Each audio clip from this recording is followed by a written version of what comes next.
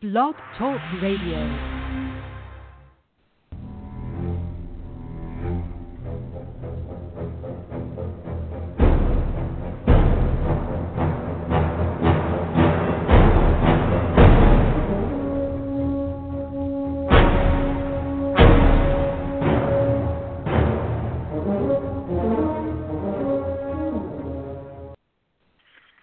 Good evening, everyone, and welcome to the Week 8 preview edition of the Fantasy Football Feeding Frenzy. I am your host, Gary Davenport.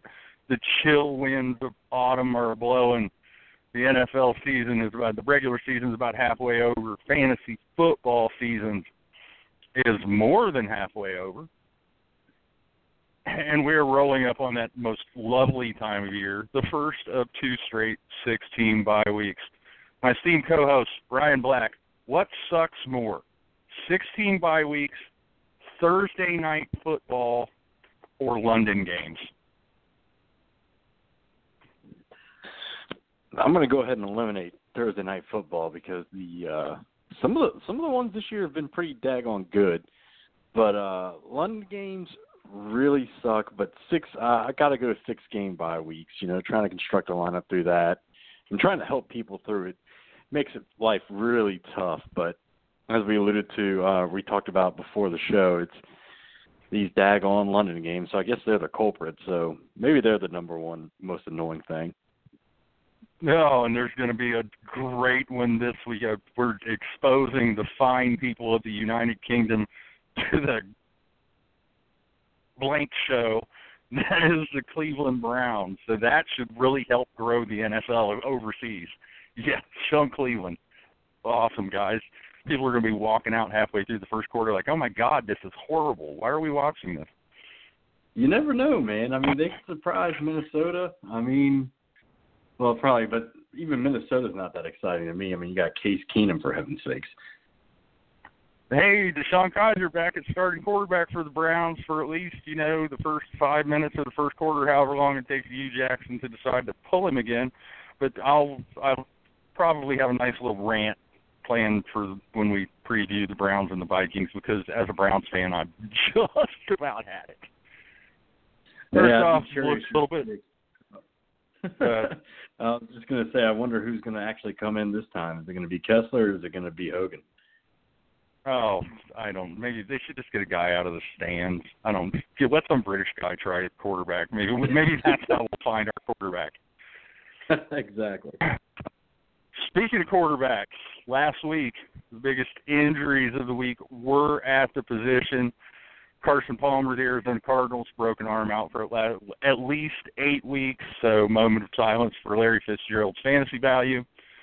And Jay Cutler, busted ribs, cracked ribs, whatever. He's got an owie in his ribs.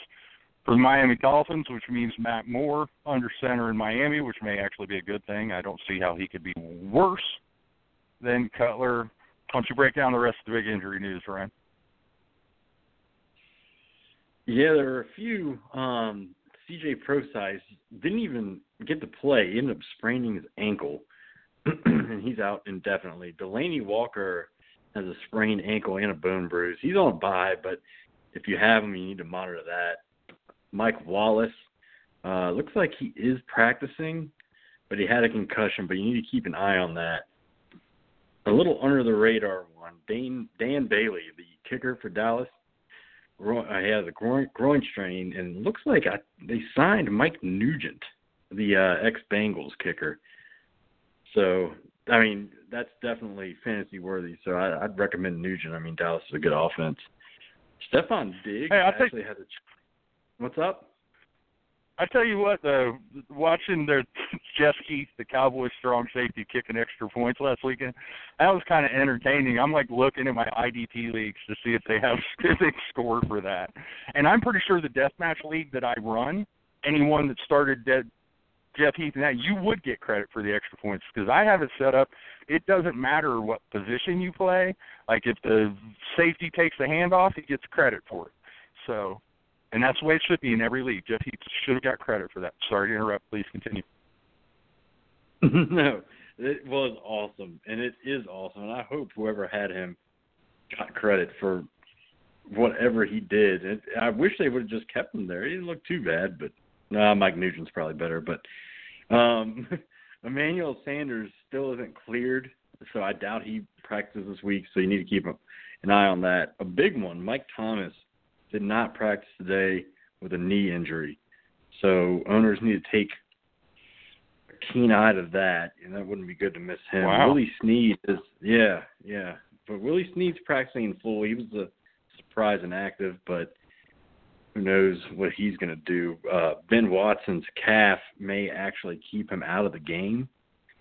So he plays Thursday. If he's your tight end, you might want to look elsewhere.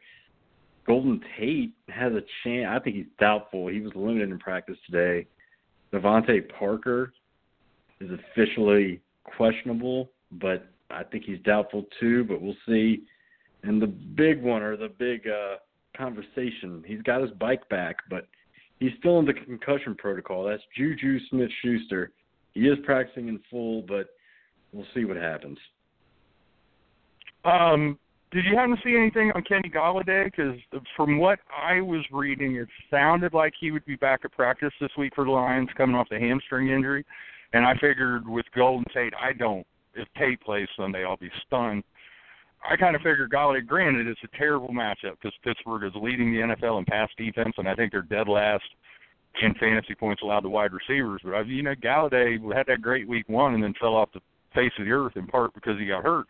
Could be in line for a big target jump if Tate sits. Yeah, no, looks like he was limited today. He's officially questionable.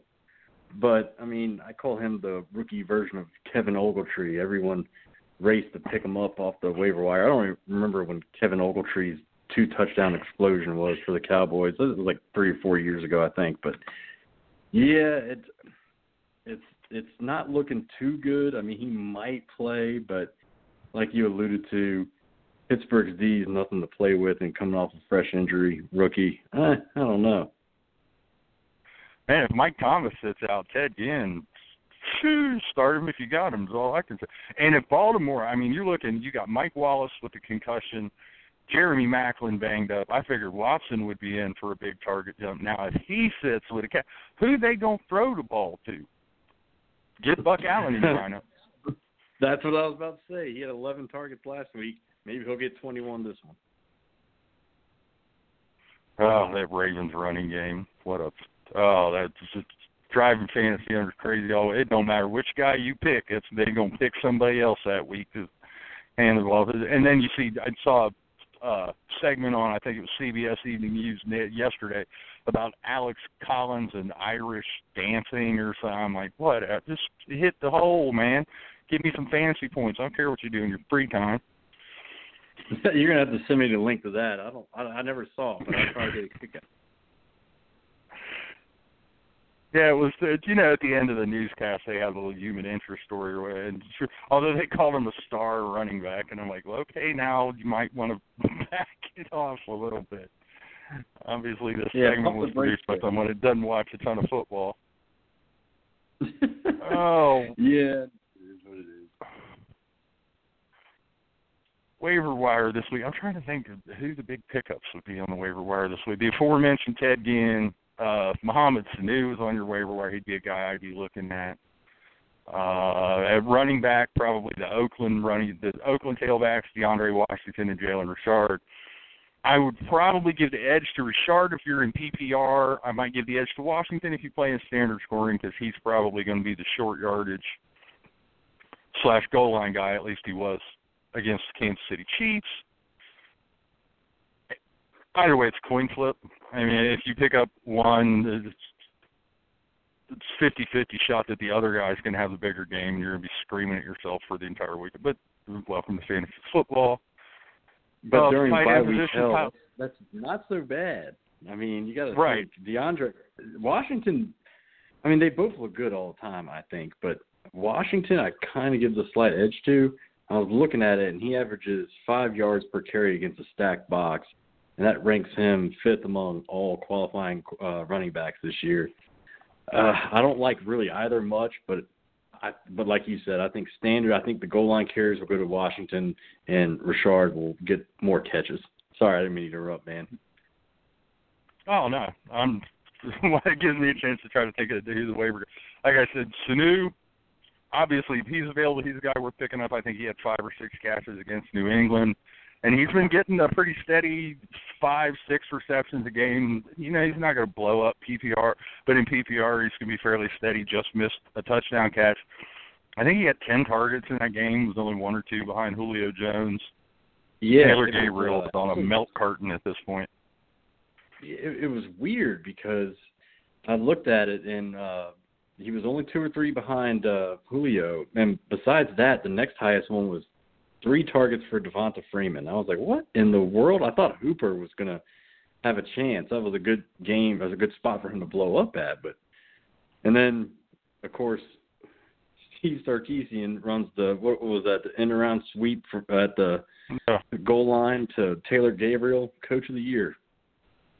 Yeah, that's their idea to get Taylor Gabriel involved in it. Don't try a deep shot, get him behind the worst secondary in football. No. Oh, that's Steve Sarkisian offense is humming, let me tell you. And everyone gets, well, you have to give Sarkisian a chance. And all I know is a year ago when Kyle Shanahan is running that offense, it is a finely tuned machine and one of the best offenses in the National Football League. Now, over their last 3 games, they're not even averaging 14 points a contest with the same guys. Last week was the first time this season that a quarterback has not thrown for 300-plus yards against the New England Patriots, and the quarterback who breaks the streak is not Josh McCown. It's the reigning NFL MVP. But no, it's not the offensive coordinator. No, not at all. Nope, not him. Not whatsoever. I would not be stunned if they go into New York this week and get beat by the Jets. I really wouldn't. The way they're playing right now, especially on the offensive side of the ball, and the Jets, credit where it's due. Now, granted, they blew a 14-point lead last week and lost to the Dolphins, but they're playing just about everyone close. They're staying in games.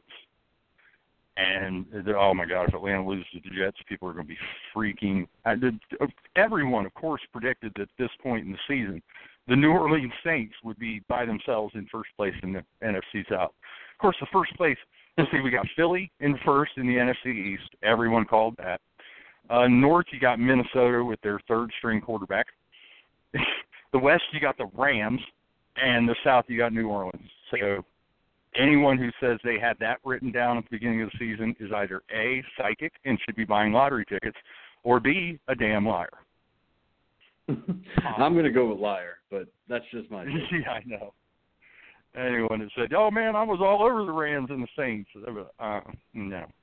Unless you show me a betting slip from a Vegas casino, because if you're that good at predicting the future, you ought to be making money off of it, then I'm not.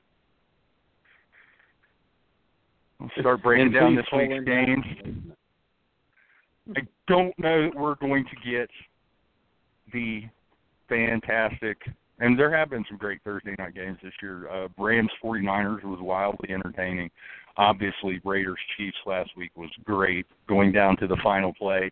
That was actually the final play times 4 or however many times. Oh, that's it, game's over. Oh, wait, there's a flag. Oh, that's it, game's over. Oh, wait, there's a flag. It's wild stuff. But this week we get the Matt Moore-led Miami Dolphins against whatever's left of the Baltimore Ravens. We already mentioned Buck Allen going to see a ton of targets. What do you make of the Miami passing game with Matt Moore in there? Guys like Jarvis Landry, Kenny Stills has been hot the last couple of weeks. Devante Parker once he returns. Yeah, I really don't know what to think. Landry's okay. I mean, Devante Parker's coming off an injury, but Stills is definitely the big one because they showed great chemistry. I mean, I think he started 4 or 5. Matt Moore started 4 or 5 regular season games last year, and Kenny Stills had a touchdown in all of them. And then he blows up for 2 touchdowns last week. And you got to say, I mean, Baltimore's D is good. Their secondary is good.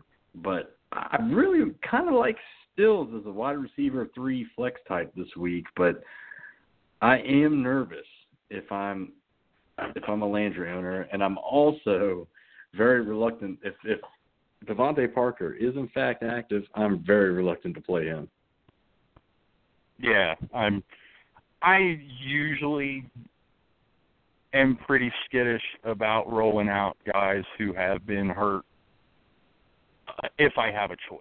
I mean, there are some times when you've got to throw the guy out there because you just don't have anybody else. Bye week hell, but you might have to. Yeah. But, yeah, with the injuries, and like you mentioned, it's going to be very interesting to see what Stills does with Moore in there, given the rapport that they showed last year. And, I mean, at least you can say this for Matt Moore, and we've seen it when he's had the opportunity for the dog. He is not shy about pushing the ball down the field. So that could be – definitely not. It's not great news for Jarvis Landry, who had really seemed to – his play had really picked up of late, in part because of Parker's injury, and I think in part because Jay Cutler was more or less content just to dink and dunk all day.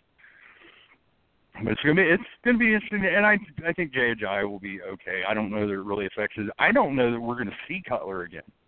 It wouldn't surprise me if Matt Moore goes out there, plays better than we've seen Cutler play to this point in the season, and the Dolphins just, as I said a month ago when the Dolphins were scoring no points at all, I'm like, why are they not putting Matt Moore out there? I mean, granted, Matt Moore's not a great quarterback, but he's one of the league's better backups, I think he's demonstrated that.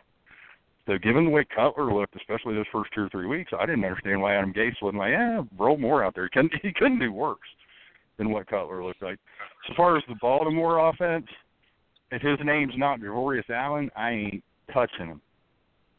That offense is horrible. Yeah, it is ugly. Elite. Can we still call him elite? Elite Joe Flacco looks horrendous this year. And, I like Alex Collins. I do. He's a good running back, but, he gets no targets in the passing game. He's not a goal line back. So you're looking at, what's the upside there? 60 empty yards?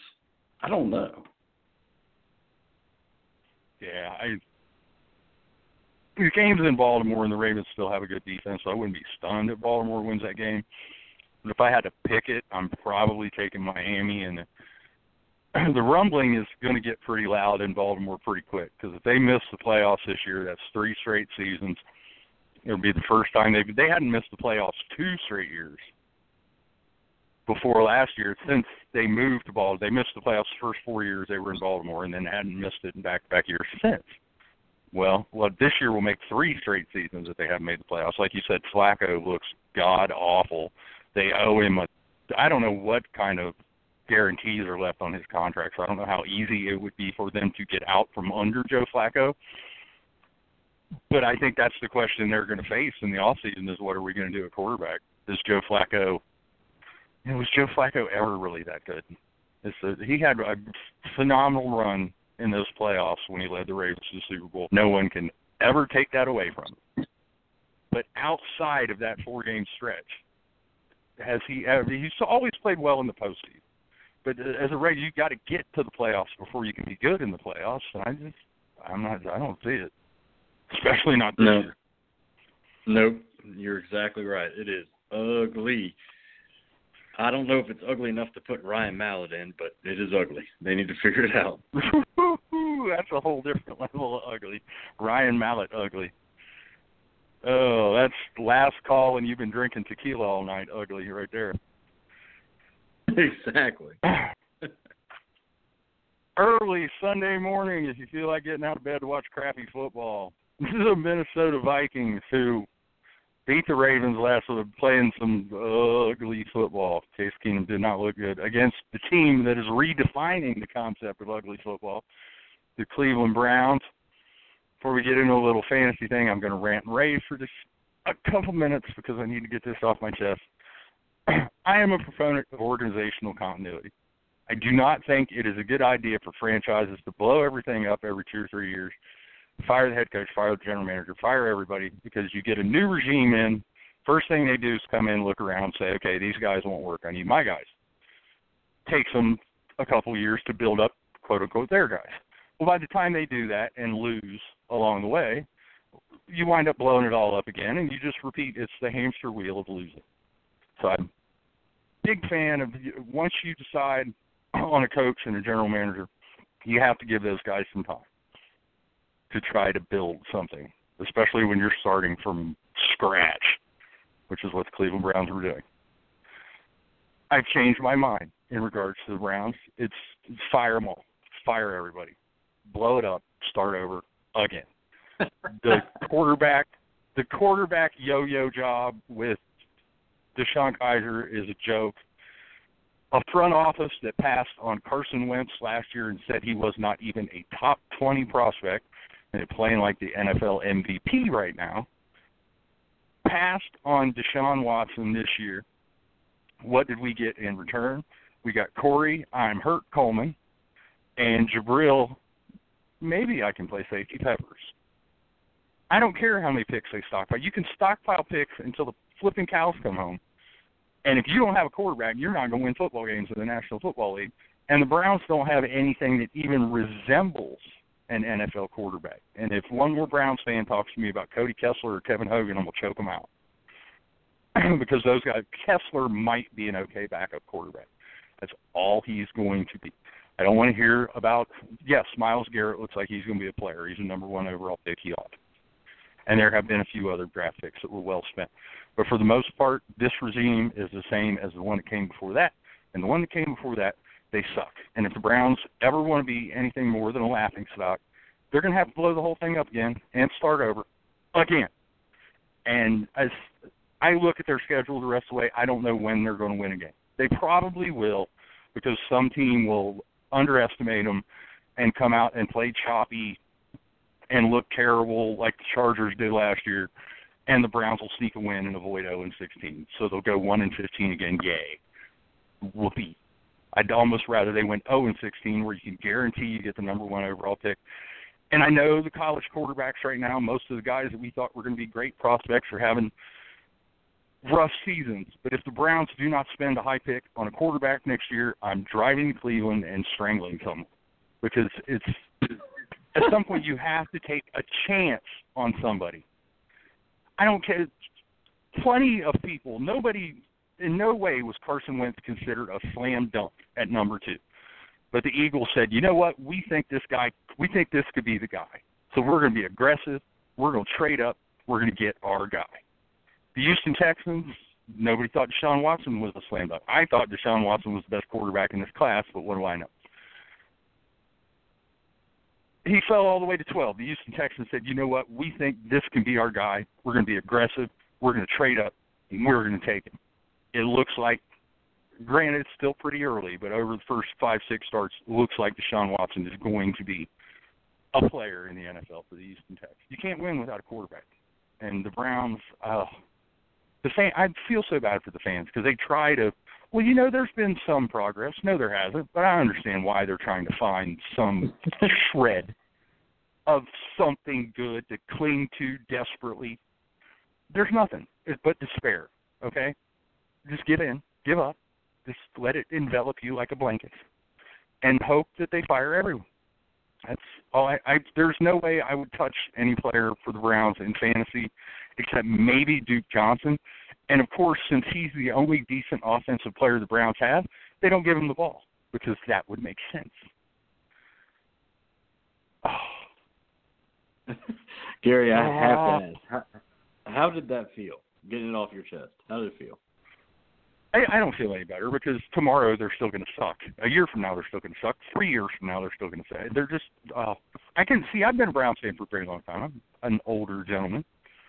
I remember the Bernie Kosar Browns. I remember the 80s team. I can remember being good. I remember what that felt. I remember the year of the drive when the AFC Championship game was in Cleveland. The Browns were the number 1 seed in the conference that year. They went 12-4.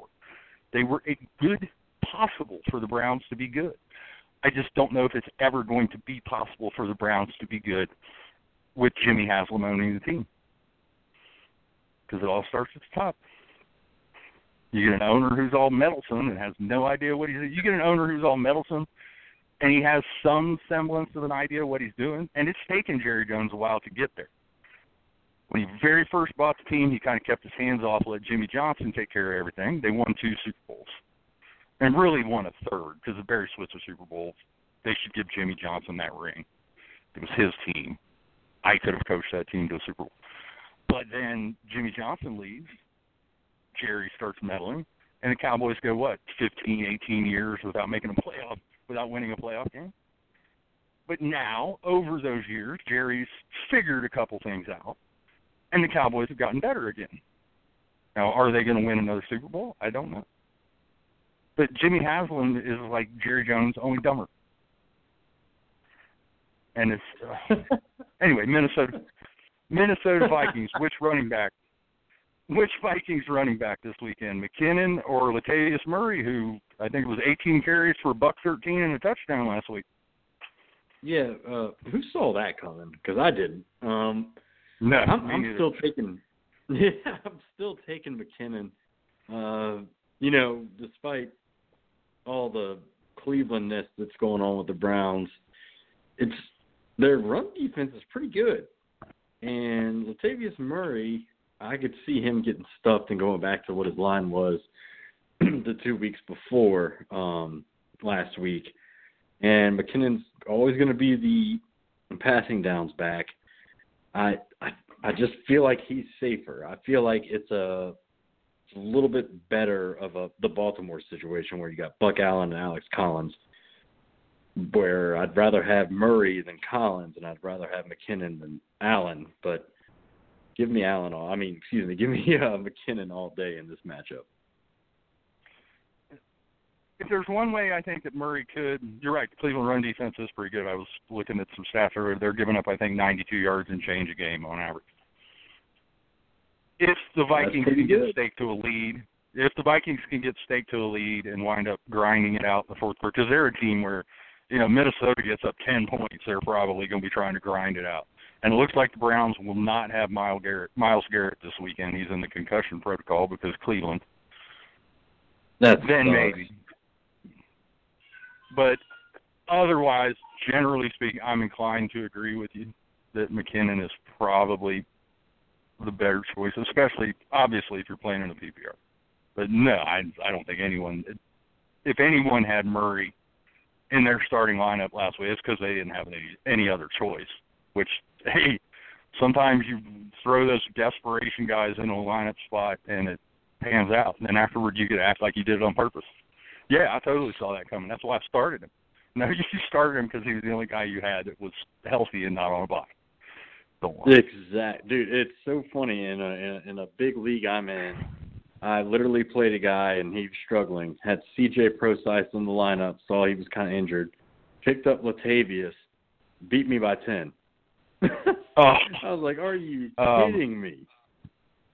That's when you're just like, God, what have I done? What did I do that has made you angry at me and given you cause to want to punish me? Yeah, that's tell me what it is I did. I had one league.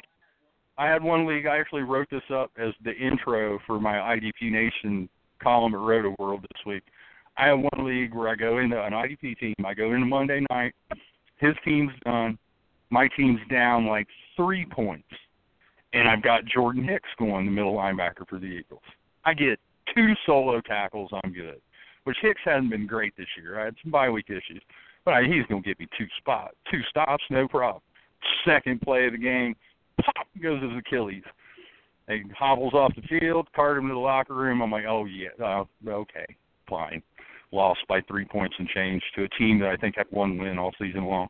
So, yeah, I feel great about it. Dropped me to 3-4. Sometimes fantasy football sucks. I know. The reeling Atlanta Falcons, losers of 3 straight at the surprisingly not sucky New York Jets. I mean, I think there's a team that has exceeded – there is not a team in the NFL that has exceeded expectations more than the New York Jets, even though they're only 3-4, because most people thought that that's 3 more wins than they'd have at this point in the season. This is – I can't believe I'm asking this question, but it's honestly a pretty legitimate ask at this point right now. Matt Ryan or Josh McCown? That's how I'm going to take McCown. No, I'm serious. I'm taking McCown here, and we talked about it on the QB preview show, and I think most of us were in agreement that there was going to be some regression here, and not to overvalue Matt Ryan, but it's like it could be the offensive coordinator, but it's just not happening right now. And McCown, if he can stay upright as always, he's been pretty competent. But he's thrown, I think, the last 4 weeks, multiple touchdowns in each game. Yeah, Austin Jenkins.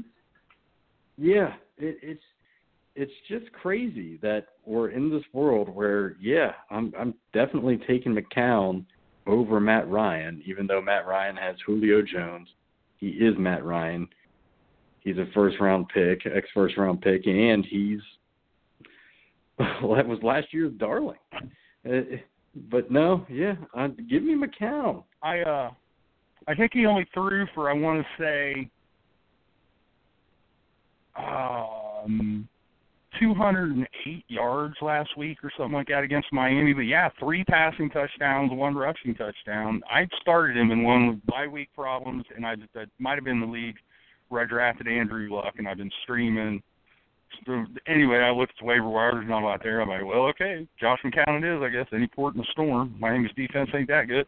I looked at the stat line after that. I'm like, oh, my goodness, Josh McCown, you magnificent bastard. He'll be staying on my team now. I know.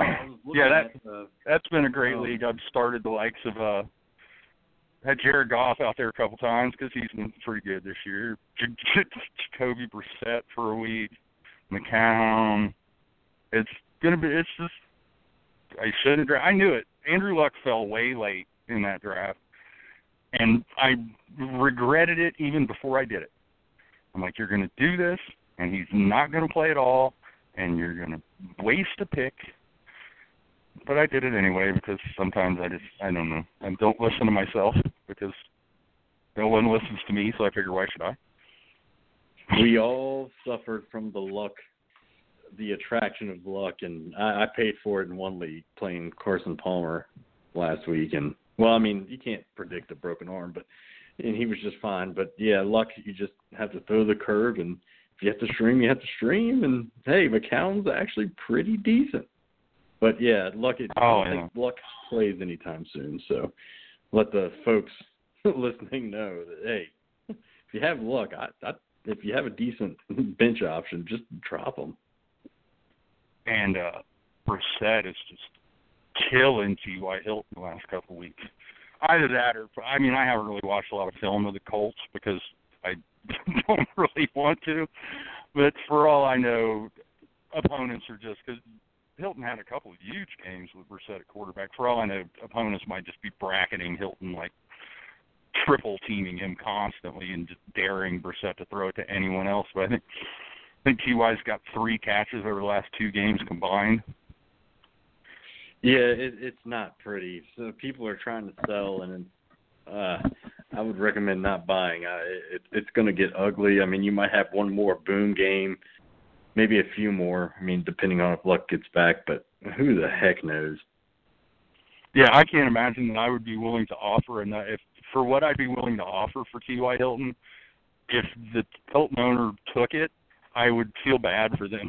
I'd be like, wow, you just redefined selling low, bud. Would you sell Terrell Pryor in a Crowell package? Oh, yeah. See, and I figured Crowell would be, and see, I didn't even mention Joe Thomas because there's only so much compression I can take at once. It's a damn shame. to see the streak end and everything. But I wish people would stop blowing up, making that streak out to be more than what it is. Yes, he's been very durable. Yes, he's a Hall of Fame left tackle, one of the best left tackles ever to play the game. And it's remarkable that he's been able to stay out there for every snap for as long as he did. And he played through 3 different MCL sprains, which that's the injury that will sideline a lot of guys. But it's crazy. It's not a testimonial to him any more than it's a testimony. He's just been lucky. He was fortunate. I mean, all it takes is one guy rolling over your ankle, and your ankle breaks, and the streak's over. And we saw how quickly it ended. I mean, and that was not play or, he got rolled up. I mean, he was just playing football, blocking a guy, and his tricep popped. So it happens. I can't tell you how many Achilles tears I've seen where it doesn't look like it's not necessarily like an ACL where sometimes you'll see the guy will plant kind of awkwardly and his knee will pop. Sometimes an Achilles just pops.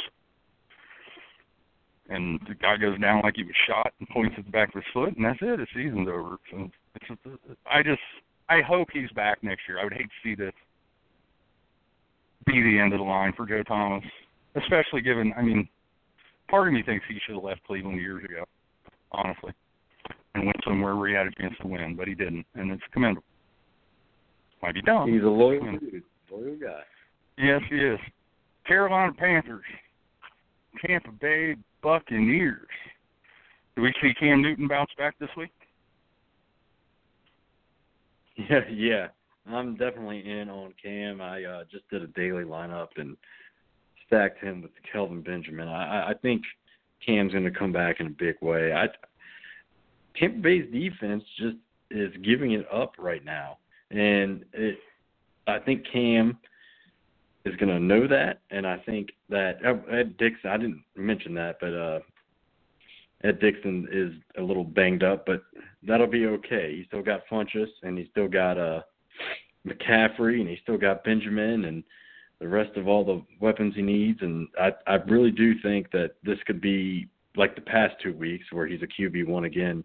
I would not stray away from him at all. Yeah, I wouldn't. I can't imagine I would either. This is a usual suspects game. A lot of people are going to have very little choice because there's 6 teams on a bye. But I would temper expectations for Doug Martin. He's been okay in the few games he's played, not great. But the Panthers have not been easy to run on this year, and I see him having a rough day. Other than that, I figure usual suspects. Obviously, McCaffrey is turning into quite the little PPR option. Standard scoring he hasn't done necessarily a whole lot because the yardage hadn't been great. I think he's only averaging like 2.5 yards a carry on the ground. But he's racking up some little short catches. And if you get a point for every one of them little short catches, then that changes the ball game considerably. And I wonder in Tampa if we may have seen a little bit last week the beginning of the changing of the guard a little bit at tight end with Cameron. Cameron Brate's been great this year, and I think he's still going to get his. But I think we're starting to see O.J. Howard get worked in a little bit more. And, he's beating teams over the top. You can talk about stretching the field. I don't know what O.J. Howard is averaging per reception, but I'm guessing it's pretty gaudy for a tight end. Yeah, I know he had that one. Go ahead. No, all I was going to say is it was just so weird watching that game and seeing that. I was like, wow, they're not kicking him in. They're actually running him out there, let him run routes. But it's a tough one. But, yeah, like you said, he played amazing. You got to talk about the catch. I know what catch you're talking about, but you got to go and bring that up. But it's tough. I still like Brate more this week, though. Oh, me too. And I think it's going to be at least for the foreseeable. But I think maybe, as we get November into December toward the end of the season, that we may see it tip more and more toward – and we could still see – I think you could see a lot of 2 tight end looks where you've got Brate as kind of the underneath guy, and Howard is stretching the field. He's not catching 10, 11-yard passes. He's 34 yards downfield. That's a long touchdown he had a few weeks ago. That was a 50, 60-yard. Of course, nobody covered him at all. Jameis drops back. I'm like, is anyone going to cover O.J. Howard's open. Really open. No, they just let him go. Like, you'd stand there and you'd fair catch it and still score a touchdown. San Francisco 49ers at the Philadelphia Eagles. Yeah, this one should be over quick. How good are the Philadelphia Eagles? I know this isn't really a fantasy question, but obviously you're going to start all your Eagles. You're starting Aguilar, you're starting Alshon Jeffrey. Zach Ertz has been off the chain. And I think the running backs, too, given that San Francisco has sucked against last week against Dallas. That was the 2016 49ers run defense. I think Wendell Smallwood and LeGarrette Blount could both get some this week. Are the Philadelphia Eagles the best team in the National Football League? Oh, I didn't see that question coming. Yeah. They're in consideration, but they can't be ignored. I think so. If Kansas City didn't lose to Oakland, then I'd probably disagree. But, yeah, I think they are. And I agree. I mean, they're the poorest running defense. A little preview of my Friday article on Fantasy Sharks Flex Appeal. Wendell Smallwood is definitely featured in there. But I don't see how, you got hell. I mean, Zach Ertz might be the overall tight end one for the rest of the season. I hate to say it, over Gronk. That's even including him. I think Aguilar, I like him more than Jeffrey at the moment. I mean, he dropped that beautiful pass by Wentz that hit him right in the stomach. I mean, he was defended okay, but still there was no – he should have caught that. Wentz is at worst a top 5 QB going forward. I don't even know, and don't even get me started on their defense. I mean, I know they suffered some injuries, but they're a great streaming option this week. Oh, yeah. And the Jordan – of the major injuries they had this past week, I don't think the Jordan Hicks injury hurts them nearly as badly as losing Jason Peters. Obviously, that's a huge blow. And I think we'll see – they didn't do it in that game, but I wouldn't be surprised if long-term we see them kick Lane Johnson over the left tackle and bring in the guy that they brought into Peters' spot and put him at the right tackle. At least that's what I would do, I think. I would rather have Lane Johnson protecting my star quarterback's blind side than whoever that other guy. Carson Wentz. You just can't say enough. That scramble he had. What? Oh my God! I don't even. How do you sack the guy? I mean, he is. I mean, is he vintage Brett Favre? Is he bad? I don't even know what to think. Like watching that game, it's like this guy is just good. And then when he hit Mac Hollins on that perfect deep bomb at the end of the second quarter, it was just, oh my, all right, this guy's unreal. Or that little corner pass he threw for the touchdown to the running back where he had a guy in his face and he's pushing the guy off and just flips a perfectly thrown ball. I guess it was a play that he asked them to install in the offense that was from North Dakota State because he's just very comfortable with it in the red zone. And, hey, if you're scoring touchdowns, then I'll install whatever you want, kid. I don't see any way that he's not – and granted, there's a lot of seasons still to be played, but I don't see any way that he's not NFL MVP right now. Nope, couldn't agree more. He's the NFL's most valuable player. Yeah, no, I mean, he just – Washington's not – I'm biased. I'm a Washington fan, but Washington's no team to, sleep on. And the Cowboys are no team to sleep on. And they're just – they're running through everybody right now. I don't see that stopping. They just, if the 49ers front four, the Niners aren't Cleveland bad, but man, they're in the ball. And that run defense, as bad as it was last week, now it looks like Reuben Foster's banged up again. He's got sore ribs. They had Eric Reed, a strong safety, playing inside linebacker because they cut Navarro Bowman loose. And you're going up against an Eagles team that I think is fourth in the NFL in rushing. And that's without, I mean, everyone thought, oh, my God, Derek Sproles is hurt. What are they going to do? They've just gotten better. They do everything. Run the ball, throw the ball. Their secondary, if there's a weakness, I would say it's their pass defense. And even that, those guys are playing better than you would probably expect. And that defensive line, oh, my goodness, with all those guys. keeping them fresh with Derek Barnett and Brandon Graham and Vinnie Curry and Fletcher Cox and Chris Long, who is just a magnificent human being. Side note. Yeah, he is. Donating all 16 game checks, that's boss. Yeah, that's outstanding. Awesome. That and that pregame story they had about Carson Wentz. Did you see the pregame story they had about Carson Wentz and the little kid with cancer, why Carson Wentz wears that wristband, the little green rubber wristband that he has on every week? Yeah, man. Oh, my. One of those. That was one of those ones where I almost teared up. Me and my wife we were in bed early because we're old, I guess. But yeah. Oh, I did. Yeah, I ain't even gonna lie. It got dusty in my room. I was like, damn, Sports Center making me cry. I know. Like, dang it. I said both. I liked Carson Wentz better than Jared Goff heading into the 2016 draft. It was personal. It was close. But both guys have taken, much like Marcus Mariota and Jameis Winston did in their second seasons.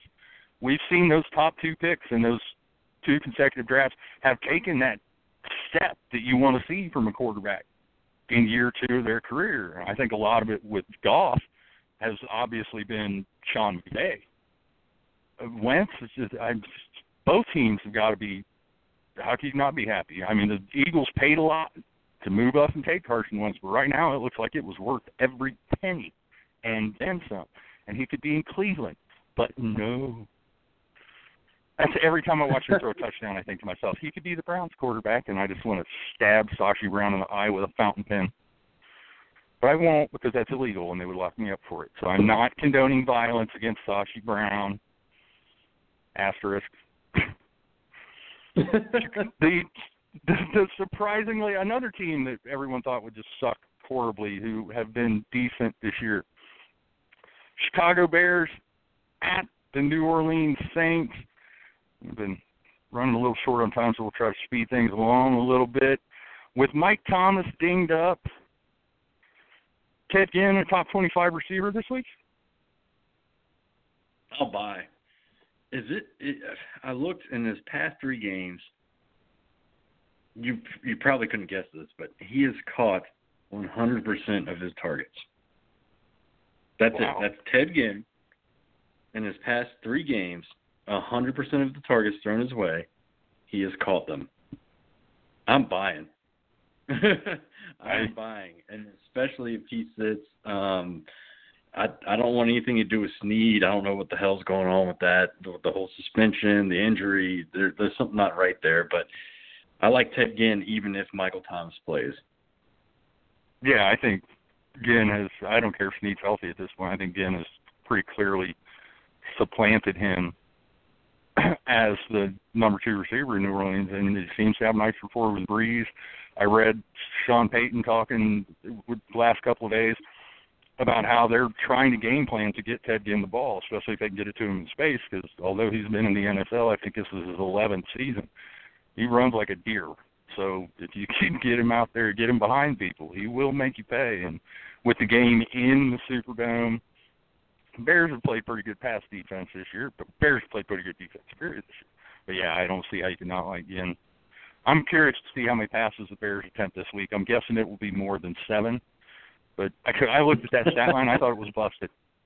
I did. I had to refresh the page. I'm like, is that not – did they stop recording the stats here before a 7? That can't be right. And then I go to NFL.com and check it, and I'm like, oh, my God, he only attempted 7 passes in a game, and they won. Yeah, they're not going to be able to do that this week. Oh, this one should be a thumping. Los Angeles Chargers at the suddenly resurgent New England Patriots. Everyone's saying, I don't know that I buy that their defense is quote-unquote fixed coming off that one game against Atlanta. I think the performance may have been as much about Atlanta's offensive troubles as it was the Patriots fixing their defensive problems. But still, they look pretty good. I'm trying to – this is another one that to me just feels like, is there anyone who really stands out to you in this game who's a guy that you wouldn't normally just start anywhere, or does it seem like, you're going to have Keenan Allen, Chris Hogan, all those guys in there? Yeah, no, I actually, like on Friday morning, Flex Appeal, when it comes out, I think Tyrell Williams is a sleeper this week just because I looked at it week 4 when the Chargers faced. I know he's been a bust, but when the Chargers faced the Eagles in week 4 and they were down and he ended up blowing up 5 for 115 and a touchdown, I could see a week like that. I mean, he's boom or bust. He's as boom or bust as it gets, but I really do think if he booms, he's going to boom. So just keep an eye on him.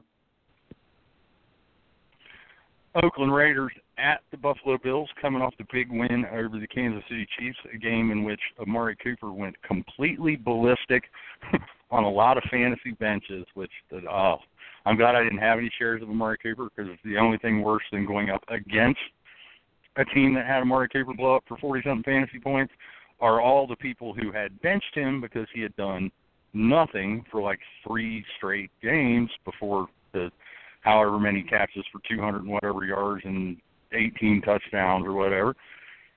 Does he keep that going this week? Amari Cooper, or Michael Crabtree? It's always Crabtree. Crabtree scored.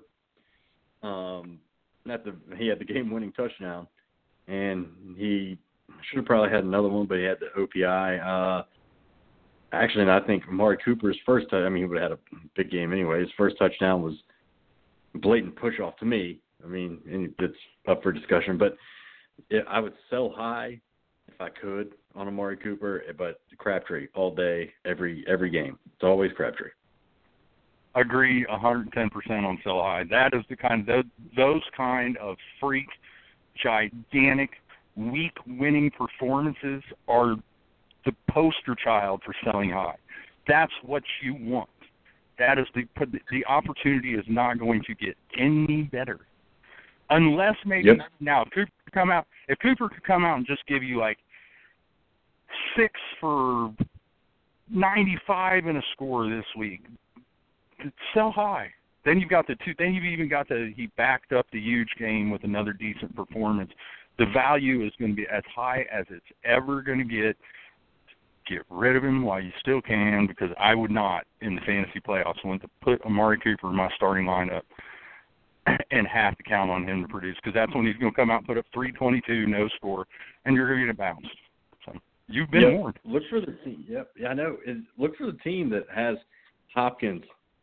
Or like somebody just coming off a bye week. Anybody, just look for anybody and just offer them straight up, or just package them and get a stud like AJ Green that's already had their bye week.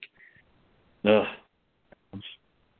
Absolutely. Speaking of AJ Green, Indianapolis Colts at the Cincinnati Bengals. A little bit of drama in the Queen City this week with Joe Mixon complaining about his touches and Marvin Lewis smacking him around a little bit in the media. What kind of week do you think Mixon's in for against a Colts run defense that has been bad? Yeah, I think he's going to be fine, but I still don't think it's going to be what maybe people are expecting it to be. I think he's a fine RB2. I don't think he's going to have some blow-up, 150-yard, 2-touchdown game. They're still going to keep Gio and Jeremy Hill involved, so expectations should be tempered there. But he is going to be better than, what do you have, 7 rushes for 68 yards last week? It was something absurd, and then they really didn't give him and A.J. Green, I think, didn't touch the ball in the second half. But Marvin Lewis isn't the kind of coach to take kind to that kind of talk. Oh, Marvin Lewis is a dope. His explanation for why they didn't get Mixon carry. Well, we were down in the second half, and you were down, 9? Because the Steelers did not score a touchdown in the second half. It was all field goals. And I think they went into the half down,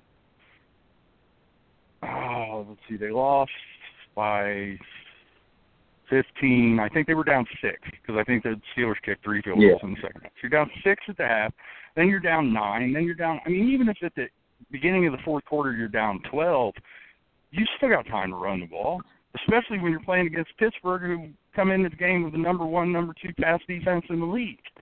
That's just dumb. No, give it to Andy Dalton. Let him throw for 140 yards and get picked off twice. Let me know how that works out for you. It's going to be curious to see how kicked off Marvin Lewis really was about Mixon publicly griping, because I almost wonder if we might see more of Jeremy Hill this week than we might otherwise have. And whoever, I mean, if there's one back that gets a significant touch load this week, they should be able to put up some numbers against, because the Colts suck really bad. Oh, man. Super sleeper alert. Jeremy Hill back from the dead. I like the call. It's possible. I wouldn't want to have to count on it, but if it's bye-week desperation time and you're looking at just an awful list of guys, wondering who, maybe. If he wants to send a message to the rookie, he would be the coach to do it. Houston Texans, Seattle Seahawks, big test this week for Deshaun Watson. Does he struggle a little bit playing in the Pacific Northwest? I think he does. I think this is probably the biggest story of the week, actually, is how Deshaun Watson adapts to going to Seattle and in that atmosphere and how he performs. But I still consider him a low-end QB1. I know a lot of people are just throwing him out the window just because of this matchup, but the kid has shown some promise. You can't put that aside. And I like what I've seen. I'm curious. Like I said, this is the number one thing I'm looking for this week. I'm still starting him. Oh, I was thinking, because if there's one thing he's definitely shown, is that he's not going to shy away from challenging the Seattle pass defense, even if it means he throws an interception. He's not going to shy away from throwing the ball to DeAndre Hopkins, even if he's covered by Richard Sherman. So that's one thing I like about Watson, that he's demonstrated from day one, is he's not backing down from a challenge. He don't care who it is. And if he throws a pick, he'll come out and challenge the guy who just picked him off again the next play. And that's what you need in the NFL. You got to have a short memory and no conscience whatsoever. Dallas Cowboys, Washington Redskins, in a battle of NFC East teams. This is kind of a must-win game for these two teams. The one that loses could fall way off the pace, considering that I expect that the Eagles will handle the San Francisco 49ers fairly easily. Since you're a Redskins fan, I would like to get your feelings on this. I believe the Cowboys are like 6th or 7th in fantasy points allowed to wide receivers. About Josh Doxson as a sleeper.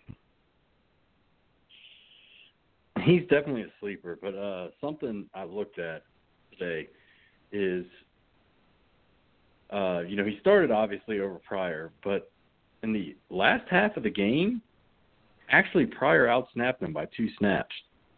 Just some food for thought, but I think he's definitely a deep sleeper in the bye week hell. Kirk Cousins spreads the ball around. I really don't like any of the receivers, unless your name's Chris Thompson, who's a running back, or your name's Jordan Reed, or Vernon Davis, for heaven's sakes. I really don't like any of them, but Josh Doxson would probably be my best bet on a wide receiver for our team.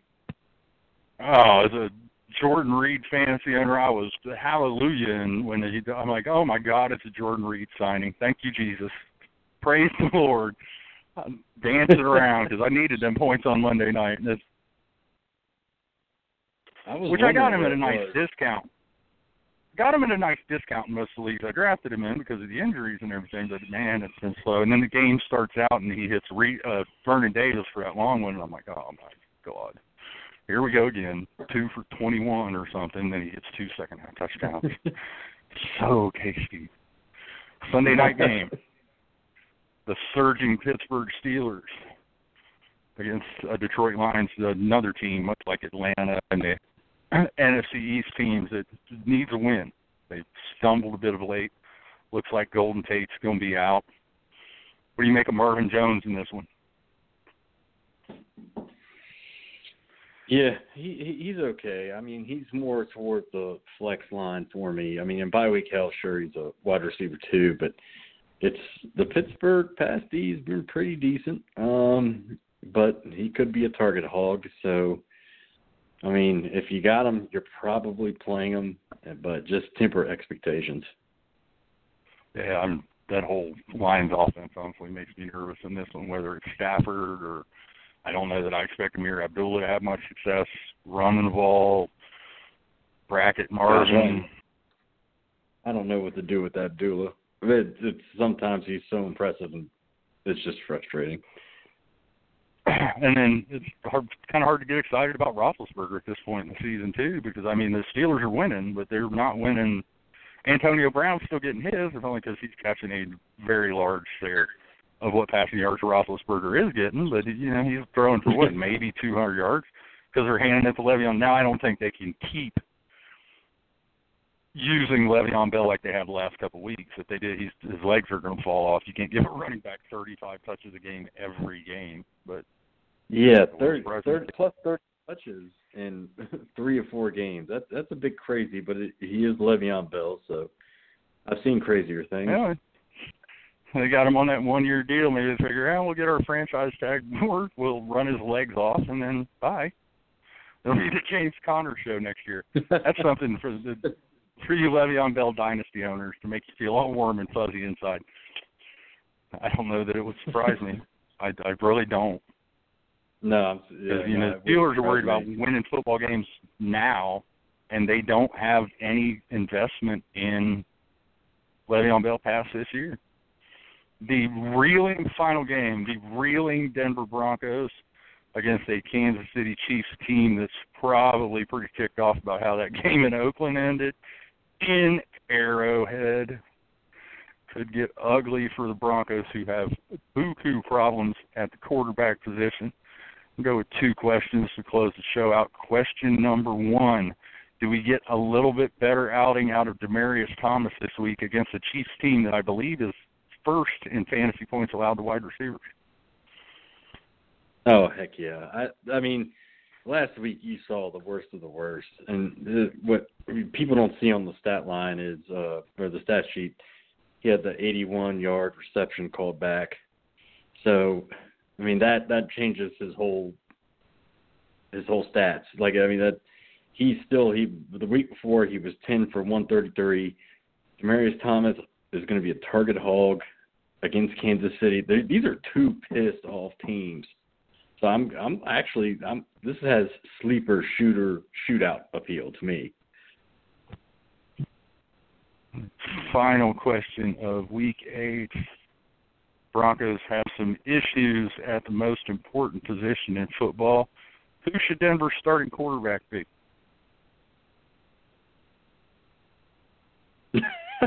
Gosh. Well, Paxton Lynch is practicing this week. You got to go Simeon this week, but I hate to say it. If he struggles again against Kansas City, you got to look at Osweiler. Gosh, I just threw it in my mouth. I know. Man. I've been inclined to agree with you.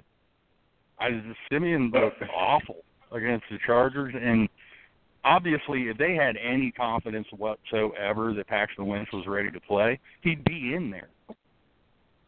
I know. So they've got nothing. So, I mean, at that point, I know no one's going to sign Colin Kaepernick right now, but especially after the lawsuit, the collusion.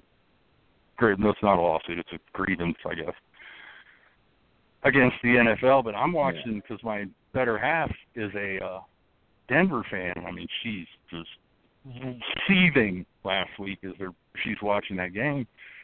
And I looked at her and I'm like, I don't see how Colin Kaepernick could possibly be worse than what the Broncos are trotting out there right now. No, I agree. But if I were them, if I was Elway, I'd be on the phone with Tony Romo 3 times a day. Yeah, I know he said that he's dedicated to the whole broadcasting thing, but like you said, you just call him 3 times a day so you can't wear him down. Are you sure you don't want to play football? I'll give you $12 million, then you call him an hour. I'll give you $13 million, then you call him in 45 minutes. I'll give you $14 million. Eventually, he's going to say yes. Oh, jeez. Yeah, I half wondered when Aaron Rodgers went down, and I figured, I don't know if Romo didn't take that, and there's no proof that the Green Bay Packers reached out to Tony Romo, but I gotta think they did. I mean, there's your silver platter chance to make a playoff run if you did want to come back and make one playoff run. It's not going to get better than Green Bay. And with Brett Hundley under center, the Minnesota Vikings look like the best team in that division with Case flipping Keenum at quarterback. Yeah, that's when you know the world is ending. Jeez. Yes. The playoff bracket this year on the AFC side looks like we're just going to be staring at it like, wait, what? That can't be right. And this, and one of those, yeah. There certainly isn't a team this year that granted the Eagles only have one loss, but I don't know that I'm ready to anoint them as a dominant team, a team that is head and shoulders better than everybody else. I don't think we have that team in the NFL this year. I don't think there's a team, any team that I can call right now I can look at and say that team is going to Minneapolis.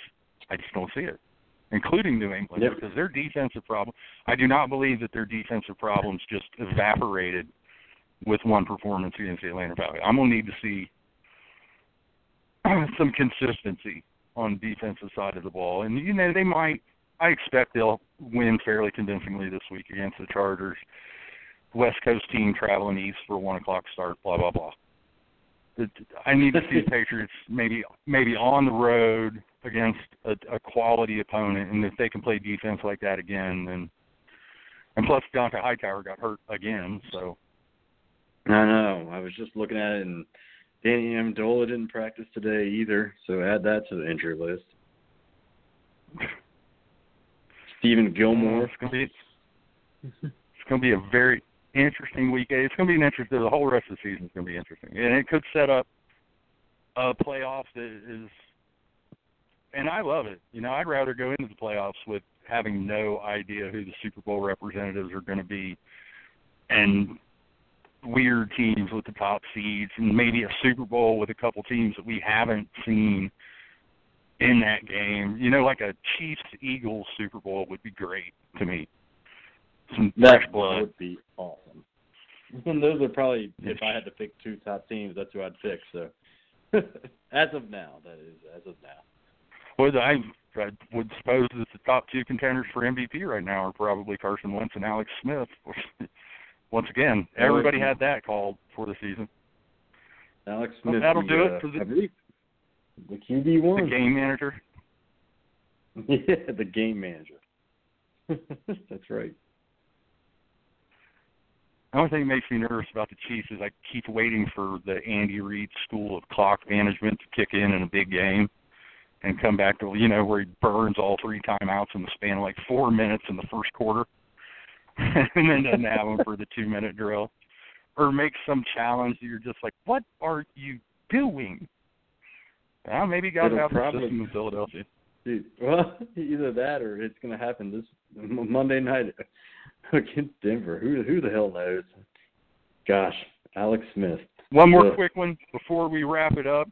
Got probably the 2 best teams in this division are on a bye this week. And I'm going to get your take. We're 7 weeks in, getting ready to start week 8. Who's going to win the AFC South? Oh, that is tough.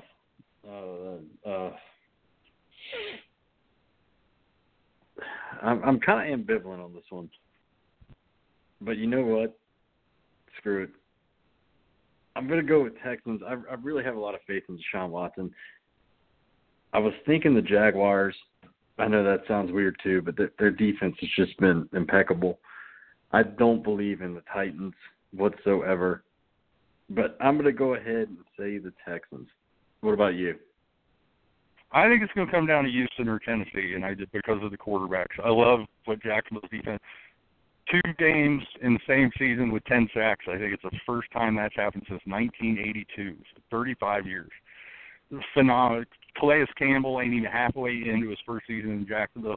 He's already set a career high in sacks, got his first 10-sack season, so much for making the change to 4-3 defensive end being a problem for him. He seems to be adjusting okay, but they're going to need Blake Bortles to make a play at some point, and I just don't think he can do it. So I'd probably be inclined to agree with you. I believe a little more in Tennessee than you do, But Deshaun Watson and Houston's got Lamar Miller, DeAndre Hopkins, and they've shown more balance. The defense, even without Watt and Whitney Merciless, is still playing at a pretty high level.